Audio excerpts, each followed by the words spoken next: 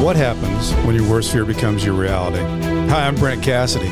Welcome to the Nightmare Success In and Out podcast, where we explore how to overcome your fears and nightmares and set yourself free. We're going to be exploring this topic with guys I was in Leavenworth with and others who survived their own nightmare.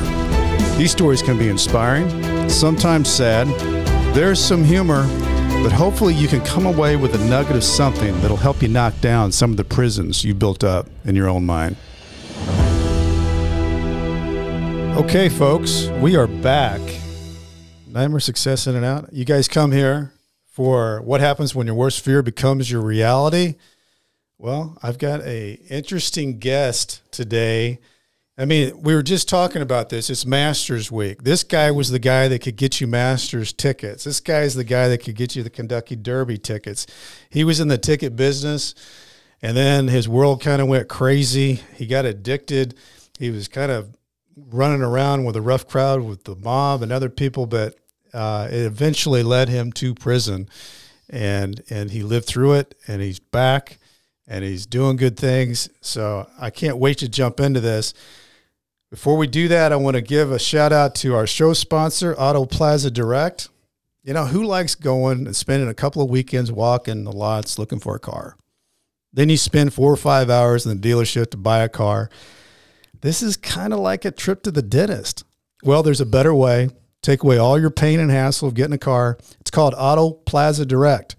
They are your personal car concierge. Just tell them the car you want, what you can pay, and they'll go find that car for you. They'll negotiate your best price, and they'll deliver that car to you wherever you are. They also offer you warranties and financing. It's all full service. Go to autoplazadirect.com to get started with your personal car concierge. The new hassle-free way, the car buying experience you deserve. Auto Plaza Direct. Tell them that Brent from Nightmare Success sent you. Okay, folks, here we go. Darrin Landes, welcome. Thank you. How are you doing, man? I'm good. I am good. Life is good today. Well, we were just catching up over the last few minutes here, but you've got a really interesting story. You were even telling me your dad was early on a Yankees pitcher, and you've been in the sports world for a long time. Pretty much my whole life. Your whole life. Yeah. Can you walk us back a little bit, Darrin? So people can kind of get to know the Darrin early on. What was young Darrin doing in the days? So, like I said, I grew up in a very athletic family. So most of my summers, even winters, were at a field or a court or whatever. My sisters played sports. I played sports, and that was just our life. Mm-hmm. You know, I mean, like I said, my father played professional baseball, and what's that like as a kid when your dad is the guy that actually made it all the way? Is that good, or does that put extra pressure on you? What does that do? Well, I think that for me, I was very proud of it. Yeah. You know, but it also caused a lot of insecurity. Yeah. A lot of fears because I felt like I had to measure up. Yeah. He was tough on me. Yeah. And he always coached me. Mm-hmm. So, I was always the one that was probably worked harder because he would put more pressure on me. Yeah. He wanted me to succeed. Sure. But I didn't have some of the God-given talents he did. Yeah. Nor did I work at it. Yeah. So. Well, that's the thing. I mean, the guys that really have the talent and work at it, those are the guys that really make it, because you can outwork somebody for a while, but when you're going to the pros or you're playing D1, it's a different world. Yeah, and I grew up in a great family. I mean, I grew up in I would call it middle to upper class, mm-hmm. middle upper class, and suburbia. Mm-hmm. I went to a private high school, and I have no regrets about my childhood. Yeah, for sure. So after high school, where did you venture off to? So I was an average student in high school. Yeah. A lot of my friends were going to, SMU and Vanderbilt or fancy Stanford, fancy schools. Yeah. And in my first year, I went to Merrimack, which is a community college. And for those down in the Cayman Islands, that's a little college here in St. Louis. Right. And then I went to a university. At that time, it was called Southwest, Missouri State. But I wasn't a great student. I did the whole So after high school, I knew. So you were an SMS guy. I was. Yeah. Well, my dad. That's where my dad played basketball. Oh, is it really? Yeah. Okay. And then I'm addicted to Mexican Villa, which and I only think Springfield people like it, but some people like it outside of Springfield. Right. But I went there for a few years, and so while to back up, my dad was in the sporting goods world. Yeah. So he ran a chain of sporting goods stores in St. Louis. And so because of that relationship, my very first job, I didn't even finish college. I went straight to work for Adidas. Okay. And I was a sales rep. That sounds like a good job. I was stoked. I'm like, this is great, you know? And so I was in Kansas City, had a lot of success professionally, and so they transferred me to Dallas to take over the second biggest market with Adidas. Wow. And this is back in the day when Adidas was kind of coming back from the whole Nike breakup and all that. Yeah. So it was fun. But that's where, like, the partying started. Sure. It's where I kind of just... A lot of dinners, chasing the almighty dollar, you know, trying to be successful, and just it kind of created this whole persona of me that was insecure on the inside, but I had this facade on the outside that I had it all together. So what do you think the insecurity was at that time? No question. It was from the way I was brought up with my dad. Yeah. Of just that inner child wanting to prove yourself. Yeah. Yeah. Never measuring up. Yeah. You know, and so... And it carried with me for a long time through life, and we'll get into that. Yeah. So you get into that world. Yep. You're doing well with Adidas. Is there some stumble, or is it how does this world happen for you? Well, my time in the sports world was basically like you said, it was a lot of like being on the road. You know, I would get in my car and I'd be gone for 2 weeks. Yeah. Schlepping shoes and clothes. Yeah. Throughout Texas and Oklahoma. And so I would get bored, so I'd start drinking. You know, it got to the point to where I would literally I would call a hotel and say, "Where's the closest bar?" Sure. And that's kind of where my addiction to alcohol began. And then I'd go back to Dallas, and I bought a boat, and life was good. Yeah, it sounds good. Or so I thought. Yeah. Did you feel like at that time, Darrin, that was just normal? I'm rolling into town. I'm going to relax. A little escape here. I'm heading to the bar. Didn't feel like you were addicted. No, not at the time. I didn't. Yeah. But, alcoholism is a progressive disease. Sure. And so it just consistently got worse. Yeah. So you end up, you're going and doing. Life's good. You got the boat.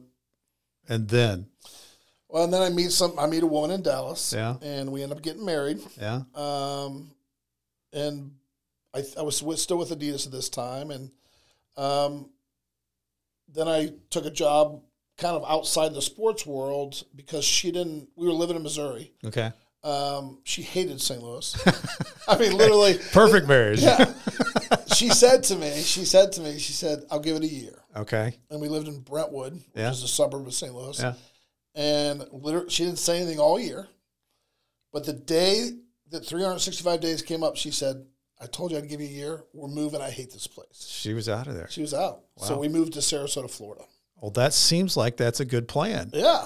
Yeah, okay. It was a good plan. I like Sarasota. It was. So was this a job? Did you get a new job down there, or were you able to? I was actually working for AT&T at the time. I was a senior sales director for them. Okay. And I kind of used them at the time to get transferred. Got it. To be honest with you. Yeah. So, yeah. Well, it's a big company. Yeah. Yeah. Yeah. How did you get into the ticket sports world then? So while I'm down there, I was a member of a country club called TPC Prestancia, which is a part of the TPC network. And I lived the country club life. My wife played tennis. I was making pretty good money. And through that, I met a really neat guy who had some background in this world of sports packages. Yeah, so just somebody you met at the club. Yeah. Okay. So we actually started an amateur golf tour is what we did. Okay. And at the time, this is pre-9/11. Yeah. And at the time, we had just signed on Tommy Bahama to be a sponsor of this amateur golf tour. That's a big deal. That we had visions of taking nationwide. Okay. 9/11 happens. They lost a bunch of people from the 5th floor of the first tower. So here we are with this whole concept, but no sponsor. Yeah. So luckily, I had some friends at Anheuser-Busch, and actually Anheuser-Busch sponsored our tour, and it was called the Michelob Ultra Tour. Another good sponsor. Yeah. So we built this thing. We were in 55 markets, had like 7,000 members. Anheuser-Busch paid us over $3 million a year to sponsor. I mean, we had really built this real thing. deal. Yeah. And it was amateur. It was all amateur. Yep. Wow. So, and that was fun. Yeah, I bet that was a blast. Golf is a passion. But again, the drinking is still going on. And Yeah. my wife's a drinker. And the reason I bring up the drinking so much is just because it's a big part of my story. Yeah. Back then and then where I am today. Yeah. So you get into that. You're into the golf world. You're doing well. Yeah. I mean, you got a great sponsor. I'm going to the Masters. Sure. And the Masters we were just talking about is maybe the greatest sporting event ticket to have. Yeah. I've been, and it's just so much fun to be a part of that unique event. So did you see that there was an avenue from the golf into these? Yeah. Okay. So basically, I went to the Masters a couple years in a row, and we met some folks that basically live in Augusta. Yeah. They rent their houses out. Everybody rents their houses out. It's crazy. And so we just formed some relationships, and we started selling these packages to the members of our golf tour. Right. And almost like a prepackaged clientele. Yeah. Yeah. They got, a place to stay, the hotel or whatever, tickets to the event, food, drinks, all that stuff. So that turned into, it was kind of an arm of our business. Mm-hmm. And we were doing legitimate numbers for like the Kentucky Derby, the Super Bowl, the Final Four, and it just kind of snowballed a little bit. And I'm sure you would have repeat business. Oh, yeah. Mainly Fortune 1000 companies. Sure. That would want to take clients or their staff. Yeah. So, yeah. Makes sense. Yeah, I mean, things were good. So you get into that, and you've got, I mean, it sounds like you were a great entrepreneur or not afraid to take risk and going out and getting what you needed to make it work. I mean, it sounds like your head was spinning when you went to the Masters, thought, oh my God, I could make something out of this. I got all these golfers that are part of my organization. I could prepackage all this stuff, sell it. And then, oh my gosh, there's other stuff out here, Kentucky Derby and whatever. Your personal life, what's going on there? So by this time, my wife and I were pretty much drinking every day. I mean, I think when we first got married, we envisioned the white picket fence life. With, being a coach and, just suburbia type family. But that never transpired. So I think we were both alcoholics. And our marriage was more friends of just going out and partying, And I was partying for work, and I was traveling and doing all this stuff. And it just wasn't conducive to a healthy marriage. Mm-hmm. So do you think that played into you getting deeper into your personal nightmare? Oh, no question. Yeah. No question. Because at that time, I had already failed, in my mind, I had already failed athletically because I didn't advance. Right, because you didn't go pro. Yeah. Right. I had kind of failed scholastically because I didn't finish college. Yeah. I'm definitely the black sheep of my family. My sisters kind of are more, they finished college and they did things the way I guess the world tells you you're supposed to do it. They're amazing. But what's incredible is you had great success. Yeah. You just didn't recognize it. Right. Professionally, things were good. Yeah. But there was, the rest of my world was kind of crumbling around me. Yeah. And it just progressed into something that, so basically. Well, tell us a little bit about it. So while I'm in Dallas, I'm introduced to gambling. Yeah. Sports gambling. Sure. And which is legalized now, basically. Right. Yeah, I don't even do scratch-offs these days, but I was introduced to that, and when you're an addict, you have this dopamine level in your brain, whether it's you're getting a buzz or winning $5 on a football game. Sure.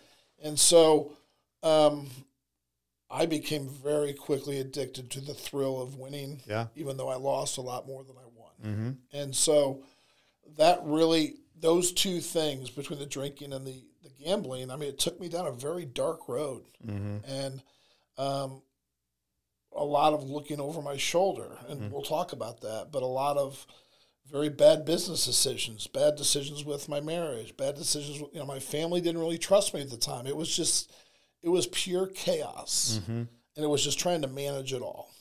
Did you feel, you're saying it that now, did you feel that then? Oh, absolutely. You felt it was crumbling around you? Oh, yeah. You felt the stress? I did. I mean, there were times I was like, the world would be better without me in it. Yeah, that's deep. That's dark. Yeah, it was a dark place in my life. And so I'm just so grateful for today. Yeah, because, I mean, I think once you survive that and you don't take the darkest path of, the permanent solution that's a temporary problem, walk us into how this transpired, your nightmare of what happened, what led you into having to stand in front of a judge. Yeah, so when I was gambling, I was losing a lot of money. I mean, hundreds of thousands.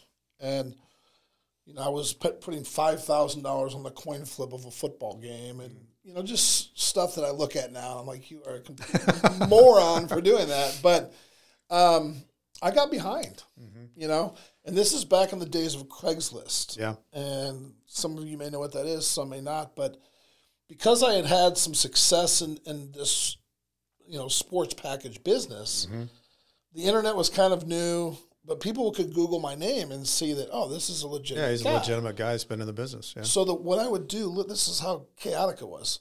Like, if I owed my bookie, who was tied to the mob, out of Chicago, if I owed him $8,000 that week, I would literally just hop on Craigslist and say, I have master's packages for sale. And it was basically this rob Peter to pay Paul scheme. Yeah, to keep you from getting your knees knocked in. Yeah.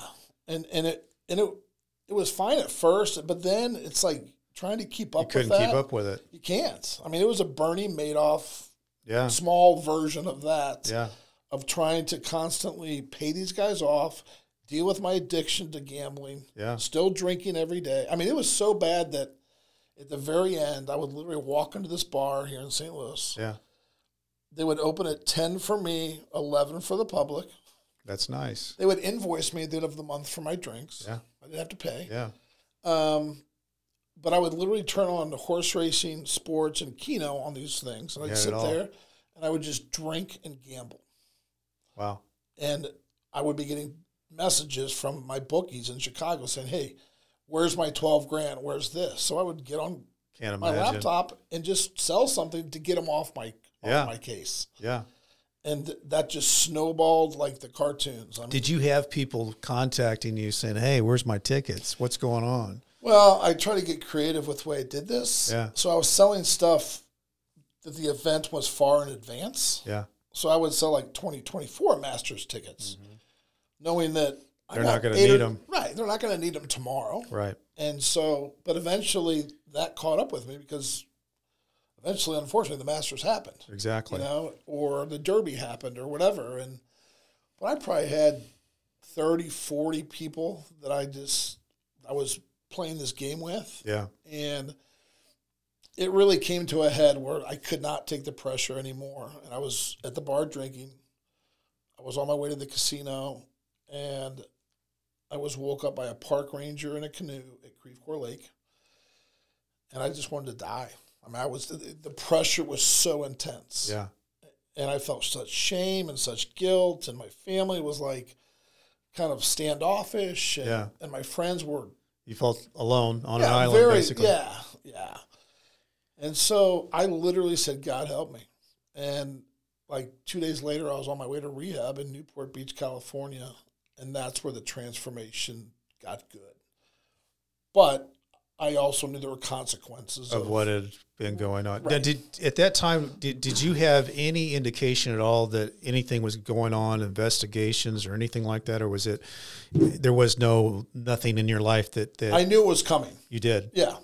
I definitely knew that the ball. It was so big, there was no way it would just go away. Right. Because I had companies calling me, threatening to sue me, and this and that. I knew something was coming. Somebody could have said something to somebody. Oh, yeah. Yeah. But I also knew that I had a huge problem with my addiction that I needed to get help in. Yeah. So. Right, because the only way you can fix and go better is to be alive. Right. So you go to this rehab. Yeah. It's always interesting talking to people that have gone through that process, because when, you have to want to do it, because if you don't grab onto it. Right. It sounds like you were ready, just you were so worn out. Absolutely. I was exhausted. Yeah. I was tired of being sick and tired. Yeah.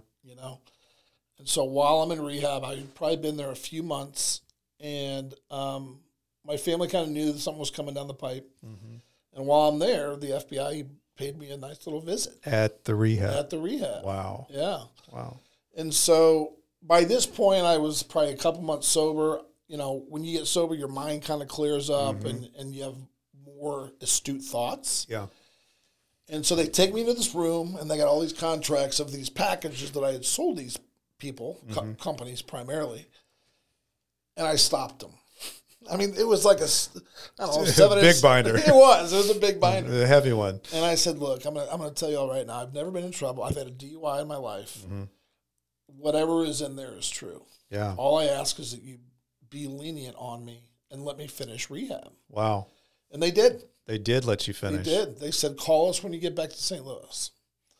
So that's what I did. I was out there in Southern California for 6 months, and that's where the transformation began. Yeah. But it's also when I knew I was facing time. Yeah, facing time.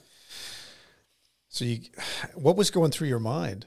I mean, that's a lot to think about. I mean, here I am. I'm finally getting back my brain. I'm thinking clearly after going through this blur of this life that, of gambling and drinking and all the things that were going on. And now you're clear in your head, and that clear head thought has to be thinking, man, the stuff that's heading in front of me is scary. It is, but I think honestly by that point I was so grateful to not be in the prison in my head. Yeah. If that makes sense. Oh yeah. We talk about that all the time on here. Everybody's got prisons they've built up in their own mind. The question is, how do you knock them down, walk around it, over it, under it, whatever you do, because if you can't get through that, you institutionalize yourself. Yeah.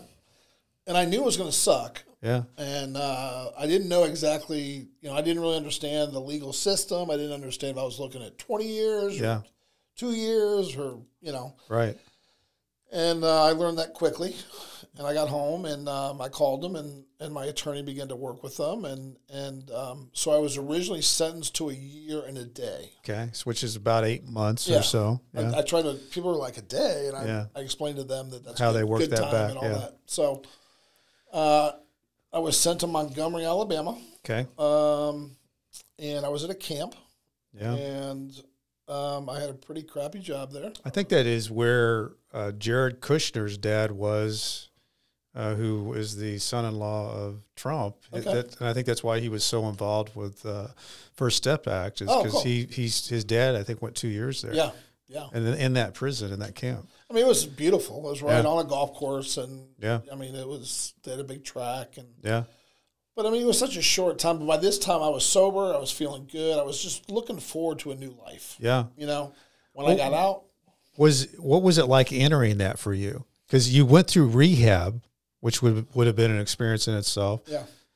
And then you go to prison, and you're standing at the gate, and knowing you're going in, even though it's for a short amount of time. I mean, what kind of thoughts do you have going through your head? I just wanted to get done with it. Yeah. Get me started so I can get done. Get me started so I can get done. Yeah. And really just kind of almost, I don't want to say I was excited I was in prison. Yeah. But to get that part of my life behind me and a fresh start. I get it. You hit your rock bottom. Yeah. And this is your new beginning. Yeah. And part of your new beginning was walking through this prison. Right. Yeah. Right. But there's more to the story. Yes, I know. Yeah. So, unfortunately. That's why we have these shows. Right. There's more to it. That right there is called a teaser. In fact, I think I'll take that as a clue to introduce our second sponsor, because I want to hear the second part of this story. AaronDuncan.net. And he is a crisis management company. And, this is something we could have used, Darrin. We could have used AaronDuncan.net. What do they do? What's AaronDuncan.net do? Their job is to make bad news go away. They're known as the trauma surgeons of brand crises, corporate scandals, high-profile litigation, legal investigation, prosecutions. What do? Well, they do crisis management, crisis communication, media relations, reputation management, prison consulting, coaching. If you're on your way in, Aaron Duncan will help you get through that. For a confidential consultation regarding crisis or reputation management, get a hold of Aaron W. Duncan at gmail.com or text or phone 636-236-5071. AaronDuncan.net. Everybody needs a crisis manager. Boy, do we. Yeah. All right, so let's get back into this. So you get through your stint in Alabama. You get out. So walk us into the rest of the story. So as Darrin. many, well, most probably don't know, but when you go into prison, you pretty much lose everything. Yes. Yes. Whether it's monetary, well, almost all monetary things. You're stripped down. Cars, all that stuff. Yeah, everything. So I was starting over. Yeah. Even though I was sober, I was still starting life over at 42 years old or whatever it was.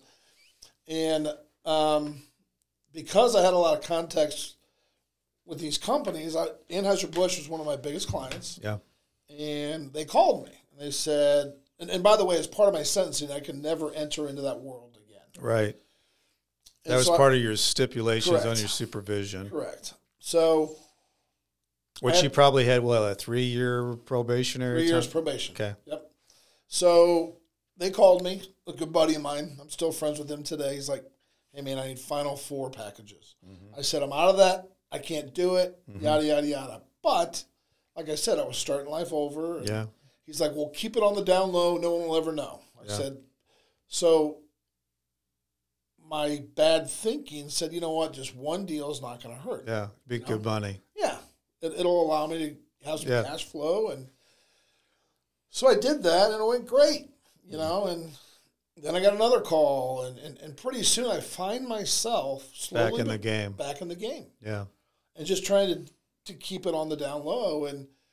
But these guys are getting tickets. Oh, yeah. This is different. Yeah, this is legit. Yeah. I just want to clear that up. Yeah, no, I didn't go back to what I was doing. Right, because you're not in the position you were in. Right. You're not paying people off the way. Yeah, no. Right. I am paying restitution. Yeah, though. yeah. I think it was $190,000, something like that. And so what happened was that I had this guilt. I had this, voice in my head saying, what you're doing is not right. Mm-hmm. The other side was trying to justify it. Well, you were living on the edge because, you're dealing with the federal government, and whether you think they're paying attention or not, somehow, some way, it feels like they are watching. Oh, yeah. Yeah. Yeah. I still feel that way Yes, today. Absolutely. It gives you PTSD. Yeah, it does. It does. And so I was talking to my AA sponsor. By this time, I had been starting to go into AA. And I told him what I had been doing. And he said, you know what you need to do, right? And I said, no. He said, it's a program of rigorous honesty. You need to go tell your probation officer. Mm. And my first reaction was, are you effing crazy? Yeah. So I called her, and I said, can I talk to you? Went down to the courthouse, sat down with her, just told her. Wow. And this is what she said. She said, I knew that. Wow. I said, how did you know that? She's like, if I don't hear anything from the prosecutor, we're good. Mm-hmm. Don't do it anymore. Mm-hmm. And so a couple months goes by, and 3 months goes by, and 5 months goes by. I'm like, I'm in the clear. I'm not doing this anymore. Life is starting to get better. Yeah. And then I get a call. It's from her. And so I not only violated my probation, I picked up a new charge. Mm. So what happened was I went before the judge, and I was resentenced to 2.5 years in Pensacola prison. Mm. So I'm a 2-time prison visitor. Mm-hmm. And what did that feel like? Oh boy, I wasn't as nervous because I had already experienced it. Right, you don't have that fear. No, but I just felt like the biggest failure. Yeah. They always, when you go through the classes in prison, they're like the recidivism. Yeah, it is. Recidivism goes from that. We might as well throw that out there. It's 2/3 in 3 years and 3/4 in 5 years. So you're talking about 75% recidivism for that cycle. Right. which is a high number. So when I'm listening to this the first time, I'm like, what? No way. What idiot Yeah, would who would do back? that? Right. Exactly. So so I went back and I was sent to Pensacola. My family had... What are they thinking? I think by this time, they were disappointed in my decisions on the tickets and stuff like that. Yeah. But I think they were pretty happy with overall my life. Yeah. And the fact that I Felt was like sober, yeah. I was involved in recovery, I was helping other people. Yeah. So I really had kind of two worlds going on. Where's your wife in this scenario? We had been divorced. You guys got divorced Prior to all this stuff. Prior to all of it. Okay. Yeah. All right. So but it was a mess. Yeah. So you go back in, you're in Pensacola. Yep.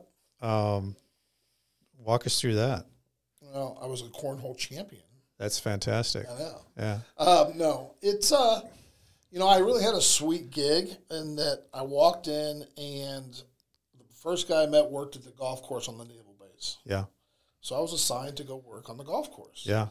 And I think you said you did as well. I did. I worked at the Leavenworth Golf Course my last year and a half, and it was the best prison job anybody could ever have. Yeah, and it's the best. It's the best one you can get for Yeah. sure. So we would literally hop in a van every morning, go mow tees and greens on Pensacola Bay. Yeah. On the water, right next to the ocean. Yeah.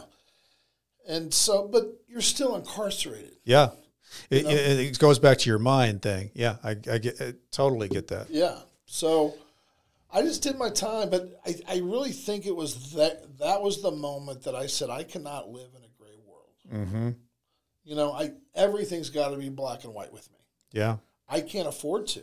Can't live in the gray. No, you can't. Yeah. I had a guy on here, Sean Hayes, and he had a big bank here in town, and his book that he wrote is called The Gray Choice, and he said he's a very, very smart guy, and he lived in the gray. I think because some of it was that there was the race of the gray, that feeling that you get, the adrenaline rush. Yeah. When you're in the gray, because you're outsmarting people. Yeah. But it's interesting you say you couldn't live in that gray. You had to be black or white. Yeah. And that's what happened. And so going to Pensacola, I think the second time around is what changed my life. Yeah. I basically at that Which is interesting, Darrin, because you had taken a step with rehab and you realized, okay, I'm getting right. My mind's getting right. I'm getting off the addiction, but you weren't all the way there. Yeah. In recovery, we talk about half measures. Yeah. And I think for me, the first 3 or 4 years of being sober, I was half-assing it. Yeah. And it was at that point when I was in Pensacola that I... Did you ever fall off? No. Never relapsed. So you really didn't half-ass it to that way. No. I wasn't putting the work in. You weren't black and white. Yeah. Yeah. Yeah. And I wasn't putting the work in. Yeah. And so... in Pensacola, I did that, and so when I got out of Pensacola, I mean, I was happy. Yeah. And I'm like, I'm never coming back there again, and I won't. Yeah. Because the way I live my life today is that I live simply, and I'm totally okay with that. Isn't that interesting though? Because I think one of the things that I find when you go through the type of thing like this, you also find out that you don't need a lot to adapt and survive. Right. I mean, when you get broken down to a plastic chair, a locker, and a bunk bed, and that's your world, you can survive that and right. you can adapt to that. So it does introduce you into a new thing in your life of, okay, what do I need to make myself feel good? Right. Yeah. And I used to put so much emphasis, going to a private high school and living in the world that I lived in. It was all about more. Yeah. Bigger. Yeah. Bigger houses, bigger cars. Go from a 5 Series to a 7 Series. Yeah. Where you're right. I mean, when you're in prison, you are living simply amongst. I had 12 guys on my cube. Yeah. That were living 5 feet apart from me. Right. And so, did that insecurity thing start to shed? I think the insecurity thing really started getting better when I got sober. Yeah. Because through that, I went through a lot of therapy. Right. And my relationship with my father today could not be better. Mm-hmm. We've both made our amends to one another. Mm-hmm. And I think honestly, that's great. Yeah. That's great. And today I'm comfortable in my own skin, and I think that's a great feeling. Yeah. A lot of people want to get there to that. Yeah. So it's been a journey, but I think the biggest thing that I learned through the whole thing is that our mistakes don't define who we are. No. There's a lot of really good people that have done really stupid stuff. Yeah. And so for so long, I held on to the shame and guilt of being a convicted felon. Right. I'm not a big gun guy, but I can't own a gun. Right. There's certain things I can't do that other people for the rest of your life. Yeah. Right. Well, being an ex-felon is a life sentence. I mean, you choose to live in it and make the world that you live in, but you have that basically tattooed on you. And then how I always say that you're being an ex-felon. If you go through this, everybody has that is an ex-felon. How you choose to deal with that is how you survive it. Well, I think, you know this as well as I do. There are two types of people that are locked up. And the one group of them will continue to do the same thing over and over when they get out. Right. And then the other people look at it and say, wow, I need to really change my ways. Yeah. Yeah. And so let me ask you this though, Darrin. When you know you're getting close to the door, you're getting ready to get out, what are you thinking? Like what are you thinking your next steps are getting out? Because you're of clear mind. You feel probably the best you felt in your life, maybe. For sure. What were you thinking your next steps were going to be heading out? So my faith is a big part of my life, and it's a big part of my story. And I really, by this point, had just literally said, God, just guide me, and not my will, yours. And I think what happened was that things just kind of fell into place when I got home. I had a buddy that owned a big restaurant group here in St. Louis, and I went to work for them for a while. And, I am, and currently I own I'm a third-party seller on Amazon. Which is cool. And this is, when I was talking to you the other day, what I find fascinating about your story is that you did all these different things, and you were really an incredible entrepreneur, but you really weren't giving yourself credit for that because you're something down deep said, I'm not good enough. But the things that you were able to put together, the things that you were doing were smart entrepreneurial steps. And, I think what you're doing, now, well, you told me you got the idea from a guy that was doing really well, which is, I think, one of the first steps, find out somebody's getting it right and then do what they do. Right. And then you can get those results. It's like getting the answers to the test before the test. Yeah. So I think it's interesting how you took your world and you had people that believed in you because you got into the restaurant business and did well. But then you were still looking for an opportunity, and you took that opportunity by finding somebody that knew what they were doing, and now you've got a good going business. Yeah. And I think everybody's heard of Amazon, right? Yeah, right. Yeah, no, it's been something that I never thought I would do. Yeah. I never thought I'd be in the restaurant business. Yeah. Well, how did you, because you were kind of in the catering sales side of it, right? Events and stuff like that. Yeah. Did you like it? I did. Yeah. I liked it a lot. Which I think it's interesting. You were also doing wine tasting stuff, and here you are as the guy that's not doing that. Yeah, no, we were doing bourbon tastings and wine tastings and stuff like that, and willpower. Yeah. I think it's a lot of willpower, but also by this time I am so plugged into AA and my sober friends. Yeah, you got a strong foundation. I have all these safety nets in place today. Yeah, that the second I start to deviate off course, they will whip Big me. Message, though, Darrin, on that. Having a good safety net. Oh, yeah. Having the support. Having a bad day, you can call somebody and say, hey, here's what I'm thinking. I know it's nuts, but I feel like I'm thinking this. Right. And then you can have somebody that says, hey, no, Darrin, you're on the right track. Yeah. Don't get off that. And I'm blessed. I tell people today, I keep my circle very small today by choice. Yeah. I don't care how many Facebook friends I have or Instagram friends or whatever. Yeah. I know that I've got a core of people in my life that will do that type of stuff and that will always be there, and I will be there for them. And it's been a game changer for sure. And I'm super close to my family again. I mean, all the things I lost, you've gathered back. Got it all back. Sometimes Some of it took longer. Yeah. But it's all back and things are good, you know. It's a good story, man. I like it. I always ask people this, though, you know, after, because you went through a lot. I mean, you know, and through money and the alcohol addiction and prison twice, you know, finding your way, you know, finding the path that you said you turned everything over to God, but then you took the steps you needed to take and the responsibility. What do you think's your greatest takeaway through this whole experience you've been through? Oh boy. That I can walk away from the truth, you know, or my core, or for me, that's God, but he doesn't walk away from me. You know, I'm the one that lets go. I'm the one that chooses to do my own thing and think that I know. You know, the crazy thing about this whole thing is that even in the midst of the chaos, I still felt like I had all the answers. Yeah. Even though my life was a complete mess. Right, but you thought you had the answers to it. That's where little ego comes in, you know? I think we all got a little ego. Oh, everybody's got a little, and the little ego's not bad, but when the ego gets in the way of making sound decisions, that's when the world gets kind of crazy. Yeah, but I think when I really surrendered everything, is when it all turned, you know, and realized that, you know what, my past is my past. Hopefully, I can use my story to help others. Yeah, you know. No, I think you've got a powerful story. Yeah, and I think it's one of those stories where everybody likes a good comeback story, and you have that because you didn't give up on yourself.